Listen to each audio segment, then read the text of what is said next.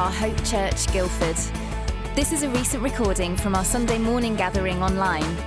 Please go to www.hopechurchguildford.com for more details. We look forward to getting to know you. I'm going to be reading from the end of Galatians 5, so Galatians 5 verse 25 to the end of Galatians 6. Since we live by the Spirit, let us keep in step with the Spirit. Let us not become conceited, provoking and envying each other. Brothers and sisters, if someone is caught in a sin, you who live by the Spirit should restore that person gently. But watch yourself, or you may become tempted. Carry each other's burdens, and in this way you will fulfill the law of Christ. If anyone thinks they are something when they are not, they deceive themselves. Each one should test their own actions. Then they can pride in themselves alone, without comparing themselves to someone else. For each other should carry their own load. Nevertheless, the one who receives instruction in the word should share all good things with their instructor. Do not be deceived. God cannot be mocked. A man reaps what he sows. Whoever sows to please their flesh with the flesh will reap destruction. Whoever sows to please the Spirit from the Spirit will reap eternal life. Let us not become weary in doing good, for at the proper time we will reap a harvest if we do not give up. Therefore, we have opportunity. Let us do good to all people, especially to those who belong to the family of believers. See what large letters I use as I write to you with my own hand. Those who want to impress people by means of the flesh are trying to compel you to be circumcised. The only reason they do this is to avoid being persecuted for the cross of Christ. Not even those who are circumcised kept the law, yet they want you to be circumcised that they may boast about your circumcision in the flesh. May I never boast except in the cross of our Lord Jesus Christ, through which the world has been crucified to me and I to the world. Neither circumcision nor uncircumcision means anything. What counts is the new creation. Peace and mercy to all who follow this rule, to the Israel of God. From now on, let no one cause me trouble, for I bear on my body the marks of Jesus. The grace of our Lord Jesus Christ be with you in spirit, brothers and sisters. Amen. Well, wonderful. Thank you so much. And good morning and welcome to Hope Church. It's so great to be speaking to you again live this week from the offices. And I just want to thank you, Emily, for that amazing spoken word. And that phrase, I am part of a bigger story, a tapestry of life itself. So I will wait and I will trust because he is God and I am not. It's just so good. And such a creative reminder to place our trust in God and draw into him, even in the midst of uncertainty. If you're new, let me introduce myself. I'm Chris and I have the joy of being one of the leaders here at Hope Church. And you've picked a great Sunday as today we're finishing the book of Galatians and finishing this series which we've called Grace, God's undeserved favour. So today you really get a summary of the whole book and just in half an hour as well. And it's right out of the passage that we've just heard. Over the 2 weeks, actually following this Sunday, over the next 2 weeks, we're going to be having two one-off talks, one on suffering and one on joy. You know, why does God allow suffering? And we'll be going through the book of Job and pulling out some things then. And then after that, Ed Poulton will be speaking on the topic of joy, which I'm really looking forward to. And then I'm really pleased to let you know that Rahana is going to be kicking off our 4-week Christmas preaching series as we head into December, which is going to be great. So do stick around for us over these next few weeks. But for now, let's talk about Galatians chapter 6. And this morning, I've entitled the talk, A Grace-Filled Church. And this is going to be quite a practical talk about what it means for us to be a church full of God's grace. And it all comes out of this chapter. So we're going to look at 5 key things that we can find in the passage, and then we'll pray. All right. So firstly, to be a grace-filled church, we need to keep in step with the Spirit. And it really follows on from last week. That verse 25 of chapter 5 says, "Since we live by the Spirit, let us keep in step with the Spirit." Being a grace-filled church is the same as keeping in step with the Spirit of God. And it's quite a funny verse, really, because it says, well, since you live by the Spirit, you need to live by the Spirit. And it's like, well, which is it, Paul?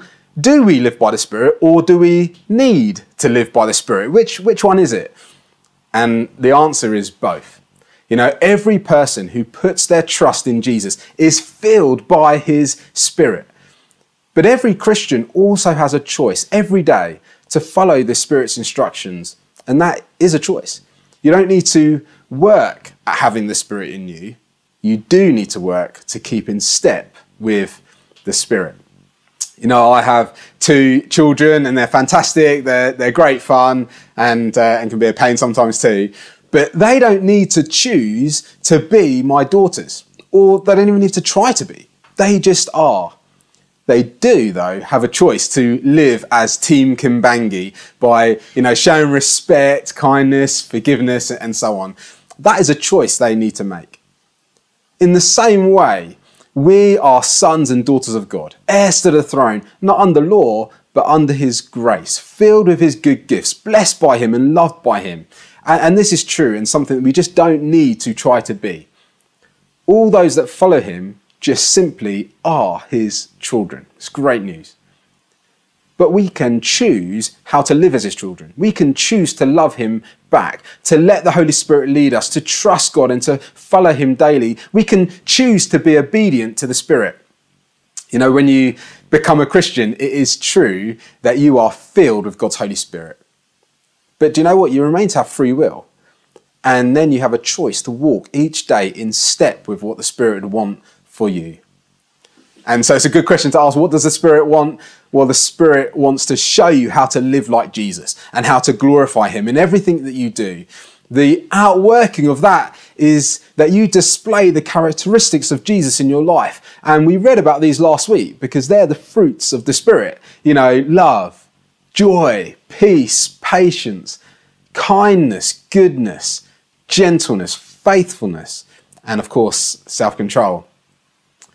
Interestingly, pretty much all of these is unable to obtain, and it's unable for you to do by yourself. In fact, they are all needed in relationship with others around you. It's actually to glorify Jesus through his body, which is the church, which is why these fruits are needed and given. In fact, you could say that most of those fruits are kind of meaningless if you try to work them out in isolation.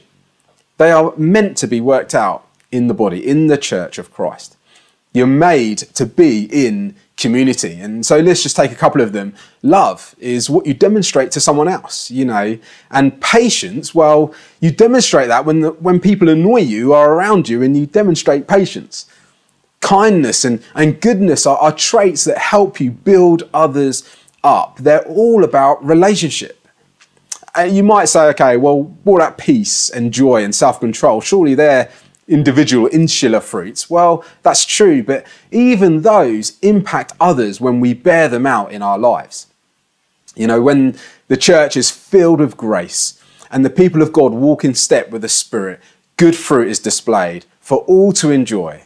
And this fulfills the law of Christ, which is to love our neighbours as ourselves. So church, relationship, community, connection, that's what the fruit of the Spirit is for.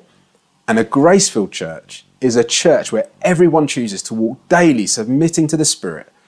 And the fruit of that is born out in our relationships. And do you know what? It just benefits everyone. It's so good. So as we move through the passage, the second thing that a grace-filled church is like is one where we hold the right view of ourselves, of each other. Some of the verses said this: let us not become conceited, provoking and envying each other. Later on, it says, if anyone thinks they are something when they are not, they deceive themselves. Each one should test their own actions. Then they can take pride in themselves alone without comparing themselves to someone else. You know, this is basically saying, if we become conceited, then we will inevitably end up, on the one hand, provoking one another, or on the other hand, we will envy one another. And this just leads to unhelpful comparison, and we deceive ourselves. That word conceit, it's not really a word we use nowadays, is it? But it means to have the wrong view of ourselves. Whenever you meet someone, it is estimated that you make a snap decision about them within a fraction of a second. And you will weigh up a judgment of them on many different grounds. Are they trustworthy, intelligent, secure, safe? Are they good looking? And so on. Basically, we compare. And when we do that, we end up either feeling superior to that person or inferior to that person.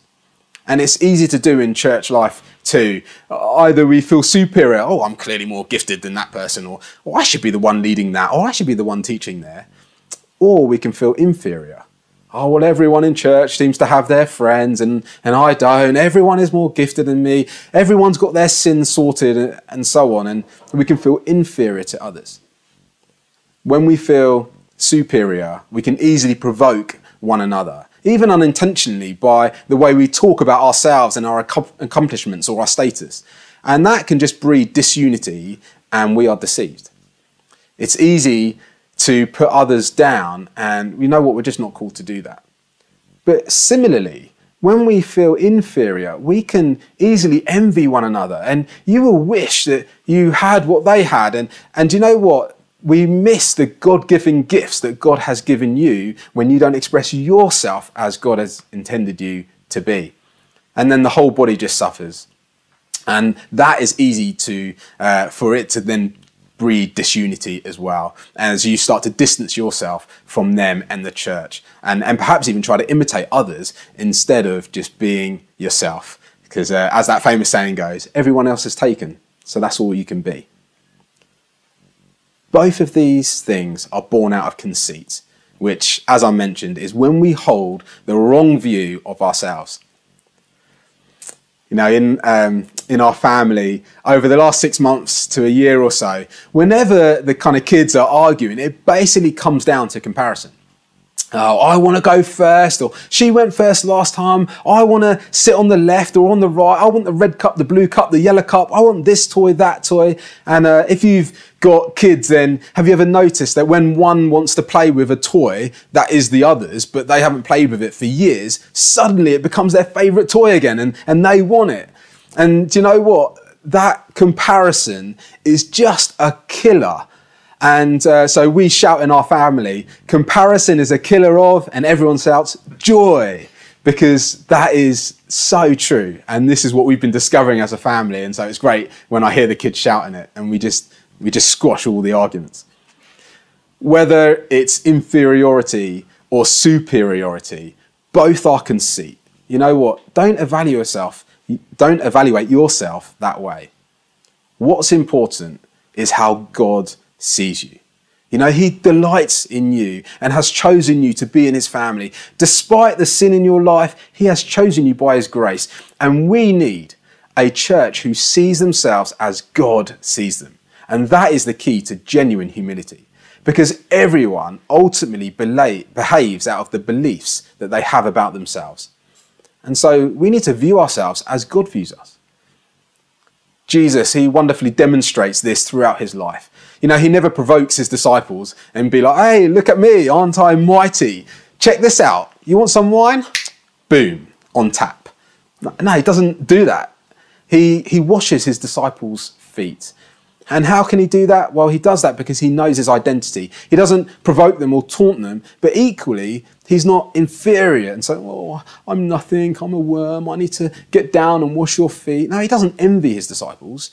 He was confident and secure because God was his father, and that released him to serve others, and it brought unity to all the believers. Your conduct is determined by what you think about yourself. And so when we have the right view of ourselves, we're able to walk in humility, not thinking of less of ourselves, but as the saying goes, thinking of ourselves less. So come on, let's make sure we don't become conceited, because comparison, whether that brings a sense of inferiority or superiority, it will kill joy and it will breed disunity. And we're called to be a people of grace. That's walking in step with the Spirit, as we've heard, and having the right view of ourselves. And so, thirdly, a grace-filled church carries one another's burdens. And so verse 2, it says this: brothers and sisters, if someone is caught in sin, you who live by the Spirit should restore that person gently. But watch yourselves, or you may also be tempted. Carry each other's burdens, and in this way you will fulfill the law of Christ. You know, in life, stuff just happens, and it can feel like carrying a weight. It can cause you stress and pressure, as it's always there. It's a weight or a burden, and it can be long-lasting, like family difficulties, ongoing illnesses, or even debt.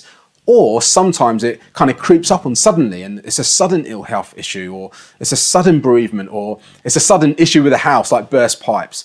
Either way, it feels like a weight. And it's important for us to know that it's not a sin to be burdened. You know, we're not meant to just think positively or fake being happy. You know, Jesus was burdened many times when he was carrying the weight of the world, and it was overwhelming, and he wept. Often he would go off and pray in a solitary place. He would take rest, eat meals. Sometimes he just wanted to be alone. And you need to know that it's not a sin to be burdened. And it's also important for you to know that you're not meant to cope alone, or assume that private prayer does the job alone. Actually, Jesus says, come to me and he will give you rest. So it's important to come to him and make it a matter of prayer. But Jesus is also at work in his body. That's the church. And so when you come and when you share a burden in the church with the people that you trust, Jesus is working through his body. And Jesus can give you rest as we bear one another's burdens. You know, Paul, he often had help and support. In fact, the students in 20s have been studying Philippians, and they've seen how Timothy and Epaphroditus supported Paul while he was in prison. You know, when life stuff hits you, it's easy to hide away and just pretend to be happy.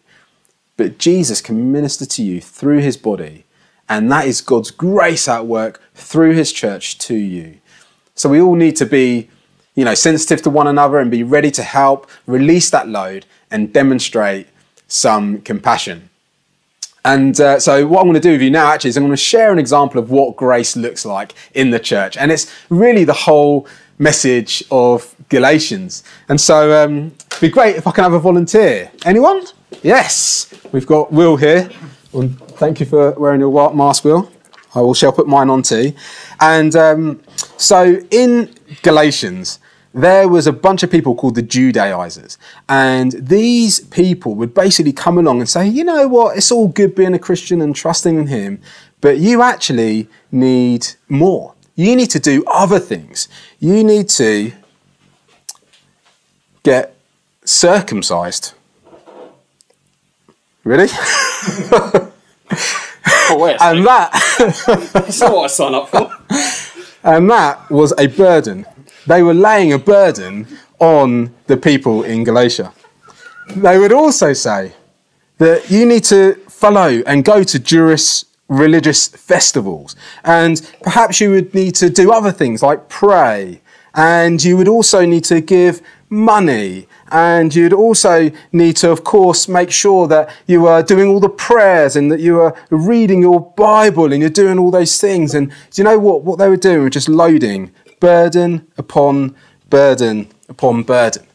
They were loading these people up with the rules. And do you know what? It's the complete opposite of grace. It's just not what walking in step with the Spirit looks like.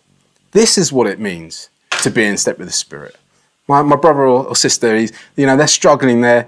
Maybe they're in debt in some way. The car's broken down. Well, maybe can I help you? Can I just pay for that MOT? Let me take a load off. Or maybe they're just really struggling. Hey, do you want to chat? Let's have a phone call. And you can come. Let me take a burden off. Maybe it's we're going through a hard time. Do you mind just if we can just meet up and just talk it through? Absolutely. Let's take that load off. Maybe it's they're just, I don't know, there's something's happened with the kids, and you know what, they just need to have some time away. Hey, what about we just come and we just babysit for a couple of hours so you can have a rest, and we'll just take off that load. You know, maybe it's just, I'm struggling with Bible reading. Can we come and talk it through? Absolutely. Let's take off that burden. And we can do that in lots of different ways. That's what it means to be a people of the Spirit. We come and our friends are lighter and better off because we are people that walk in step with the Spirit. Thank you very much, Will. And so, there you go. Walking in step with the Spirit is taking burdens off. And this is what it means to fulfill the law of Christ. This is what it means to make sure that we are a people who walk in step of the Spirit, remembering that grace, in fact, the whole book of Galatians, if there's one thing that you remember about the whole book, it's not to place bricks on people, but to take them off. That's what grace is. That's what it means to share one another's burdens. And I hope you found that helpful, just a representation. But in this section of Galatians, Paul, he decides to pick on one specific burden, and that burden is a burden of sin. And so that verse said, brothers and sisters, if someone is caught in a sin, you who live by the Spirit should restore that person gently. And so we want to be a grace-filled church, but what about sin? What about that person that you're meeting up with in the church and who is part of your life group or part of the group that you're in, and they're full of the Spirit, yet they're caught in sin? What do I do then? Is it grace to just turn a blind eye? Or is it grace to restore that person? Well, certainly grace doesn't mean that we just ignore sin. A grace-filled church is not one where just anything goes, where there's no boundaries. No, we heard last week that freedom has a context. God's people have crucified the flesh with its desires, and the Spirit leads us into something much more awesome than sin. So we don't despise them, or we don't look down on them, we don't judge them, certainly we don't gossip about them. All of those things are conceits, and that's us feeling superior to them. No, the truth is that you're no different to them. You too are a sinner saved by grace, and so we're called to be kind and sensitive. And so it says, you who live by the Spirit, restore that person gently. And it's like saying to those that are spiritual, you know, you can have a positive impact on those struggling in sin. But he does give a warning. And he warns in the rest of the verse that those who are spiritual may also be tempted. And so it's really important that if you're going to point people to Jesus, that you're also in a good place with Jesus. You know, there's no point, or it's no good pointing people to kind of Jesus if we're not heading towards him ourselves. So those who are filled with the Spirit, restore the person gently, because they're also on that journey of heading towards Jesus and walking with him and learning to obey him on their journey, remembering that they are also sinners saved by grace. And that's what it means. And that word gently, gentleness is like strength under control. And so it's one of those fruits of the Spirit. And the aim of that fruit is restoration. Action is there to be taken. And verse 6 says, verse 6 doesn't say what to do or how to take it, but it does say whatever you do, we do it gently. It's not about telling them off, but more like pointing them to a better way. It kind of goes like this. Hey, you're choosing to live your life like this right now, but let me point you towards a better way. Let me point you towards a way where you can enjoy the freedom you have in Christ. Let me share with you what God's best is for you.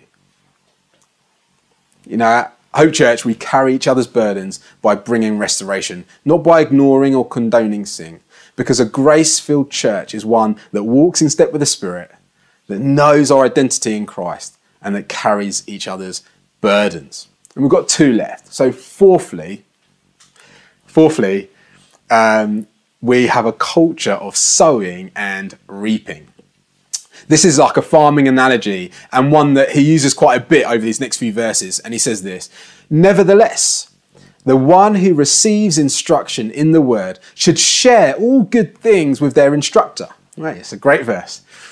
Do not be deceived, though. God cannot be mocked. A man reaps what he sows.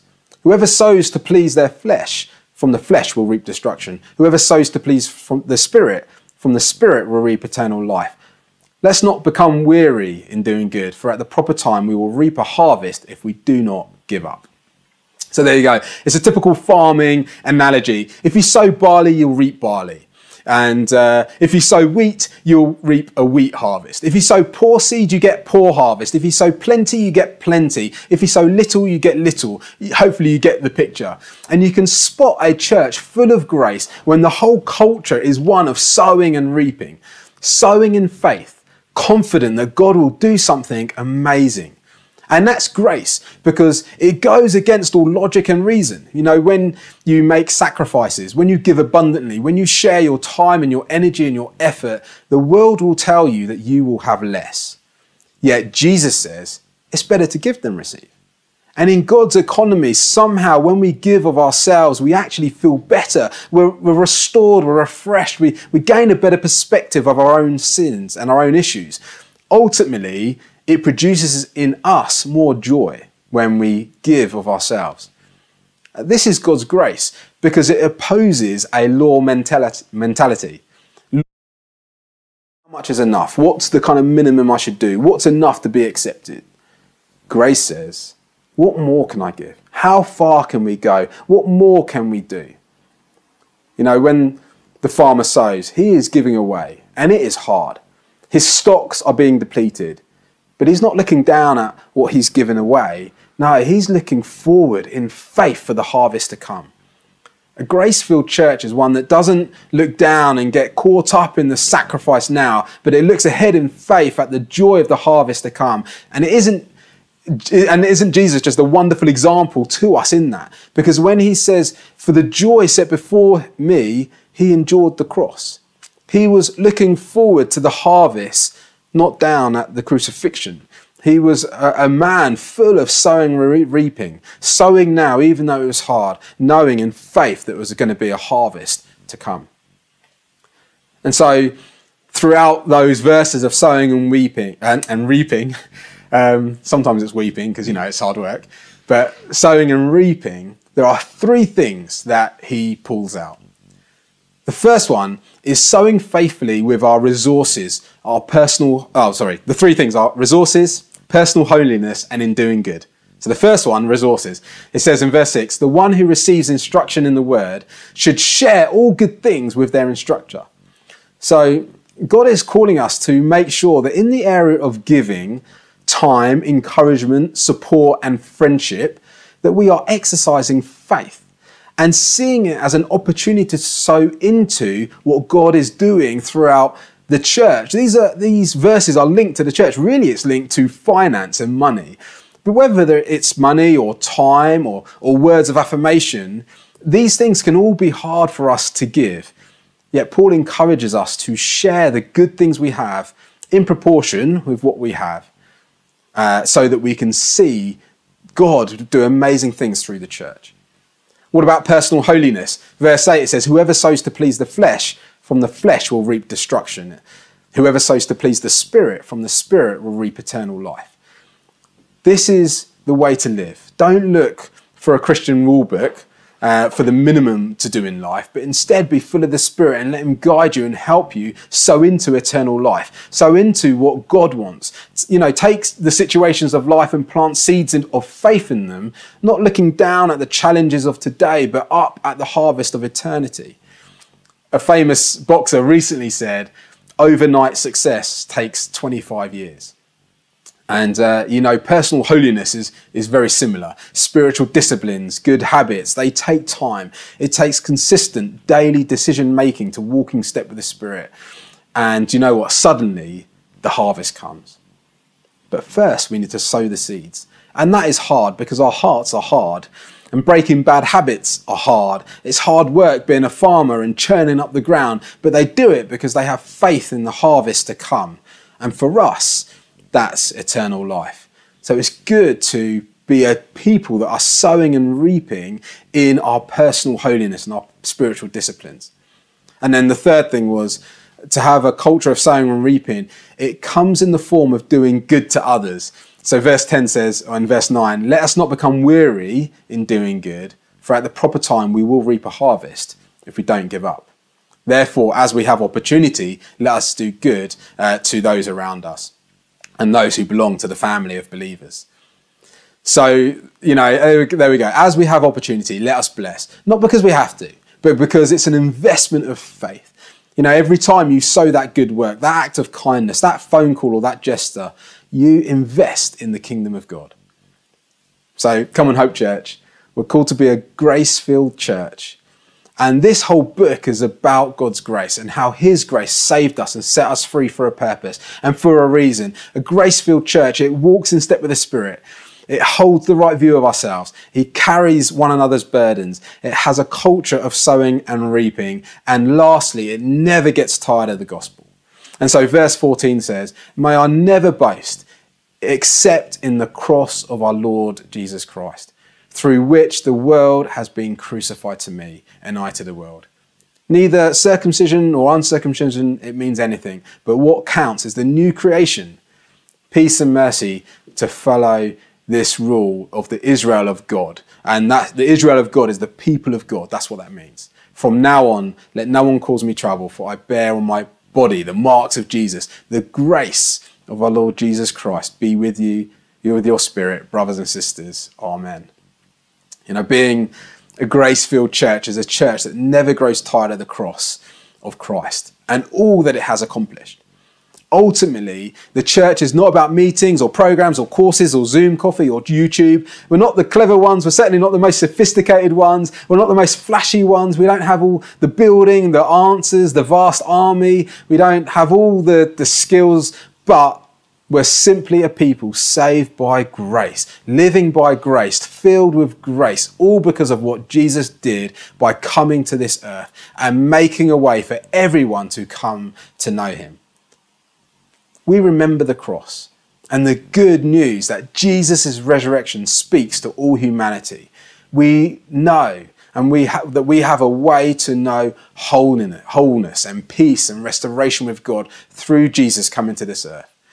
And though it might sound foolish to some, God chose to use the foolish things of this world to shame the wise. And so we boast in the gospel of Jesus Christ alone, because it is a one who unites everyone and every one of us, and it leads us to keep in step with the Spirit, to hold the right view of ourselves as sons and daughters of God, to carry each other's burdens, supporting one another, to have a culture of sowing and reaping, and to never get tired of his good news, of this wonderful message of grace. And so there you go. That's it. That's the end of Galatians. That's the book. That's all about God's grace, his undeserved favour. And so what I'd like us to do, I just want to finish up by just praying for us that we would be this grace-filled church. So why don't you pray with me? Heavenly Father, I just want to thank you so much for this amazing book. And though, Lord, we've kind of gone through it in 8 weeks, or we recognise that this is a book that will speak into our hearts that we daily need to work through for the rest of our lives. And I pray that the message of grace would seep into everything that we do. Thank you, Lord God, that this is who we are. We are a people of grace. Thank you, Heavenly Father, that we do carry one another's burdens, that we support one another. Thank you, Lord God, that we love to sow into your kingdom and look forward to all that you might do amongst us in this place and across the nations. I thank you, Lord God, upcoming how we get to sow Paul and Joe into the Middle East. And we're looking forward ahead for all that you might reap and bring a harvest out of that place. And yes, Lord, we know it's difficult, but we pray for them, and we pray, Lord God, for all the other different initiatives, Lord God, that we're involved in, all our hope works and all the things that we do together in our life groups and our home groups and our student groups, of our youth work and our children's work. And we just thank you, Lord God, that you're with us and you're for us. And we just pray, help us, Lord, never to be a people that lose sight of the gospel. Never to veer off, never to get stuck in dead religious rules or in just kind of no boundaries and no context and license to do what we want. No, Lord, we want to be a people that walk in step with your Spirit daily, that day by day we trust you and we follow you because we know, Lord God, it's all about you. It's all about that relationship we can have with you, Jesus. And so we're trusting you, we're committing ourselves to you again, and we're asking you, Lord God, that you would bless us and fill us with your Spirit as we walk through the journey of life together. The grace of our Lord Jesus Christ is with your Spirit, brothers and sisters. Amen.